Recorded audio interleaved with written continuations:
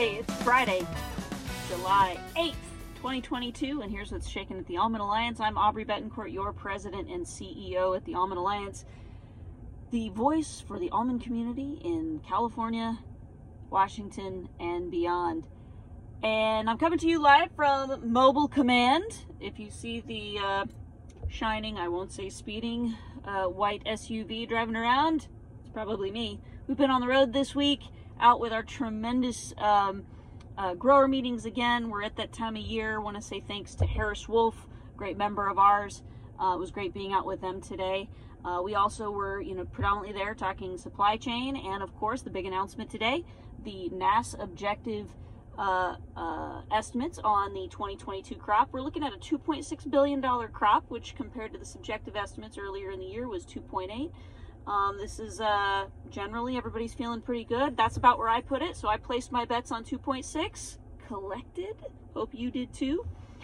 We do still have that big backlog coming in. We're going to get new numbers on what that carryout number is in next week's June position report from the Almond Board. So we're looking forward to that. And really, once we get that number combined with the 2.6 number, we'll have a better idea of kind of what to expect from a market perspective. But I think combined with, keep moving product. As you know, we've been opening up supply chain avenues. Please contact us. We are going to be hosting some broader trainings, and we're going to have an update on those rates and services and products being available through our various carrier and booking service options, a lot of which you already work with.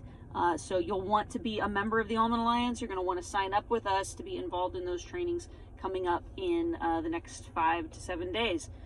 In that space. So that's critical to moving product, and then we're going to have to start talking about what's going on in the international market space and tariffs and things like that. But it is important that we keep moving product because of that backlog.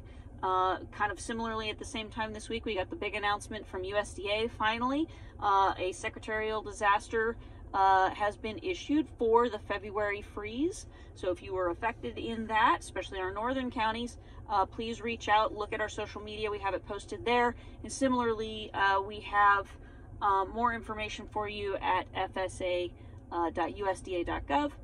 or go to farmers.gov as well. But we also have the links on all of our social media to open up a couple of different avenues and more resources and relief for you there. We're going to make sure that your insurance companies know all of this, and we are going to continue to work on getting that NAP coverage for our first year harvest trees.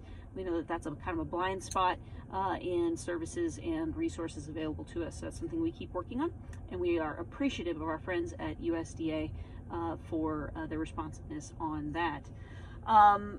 Gosh, what else we've been up to? We've been working on those things. We've been dealing with some issues with DPR, dealing with comments there. But those are really the big highlights for this week. Next week, again, it's going to be about shipping, that position report. We continue to work on water. We're going to have some major announcements on water coming in the next few days. Look, it's tough out there, and it's time we look for resources. And that's what we're doing, and we're starting to ask the tough questions with some of our folks in the water community and the decision-making part of this, which is what happens when it rains. And those are going to be some key questions, things that we want to make sure we're working with you on as well. We also had great sit-down meetings this week with Congressman Costa, as well as Congressman Conway and USDA Undersecretary Jenny Lester-Moffitt. It was really great to have a frank conversation around supply chain and some of the work that we've been doing in that space, and we were able to bring not just our perspective, but the perspective of our partners in trucking and elsewhere, which also brings us to trucking. We are keenly aware of the Supreme Court's decision on AB 5 and its effects on trucking, so we are partnered with some of our strategic partners on the transportation side, looking for what our options are there, something we're tracking very closely because we know it directly affects us in our industry, and we're so much more sensitive to it now, especially with the supply chain disruptions that we've been dealing with. So thanks to those good partnerships, they know they can rely on us, and we're right there with them trying to solve the problem and address these issues. So we are paying attention to that as well. We're looking at stuff on energy next week and a number of other issues. Pollinators, we're still working on our great partnerships with Great Valley Seeds, expecting an announcement there as well. And we're gangbusters in the summertime. We're looking forward to it, just as you are. So those are the big announcements this week. We hope that you had a great and safe Independence Day weekend. We hope that you are enjoying the calm before the storm of harvest coming in just a few weeks, and we hope that you're staying safe and doing well out there. Again, sign up at almondalliance.org if you want more information.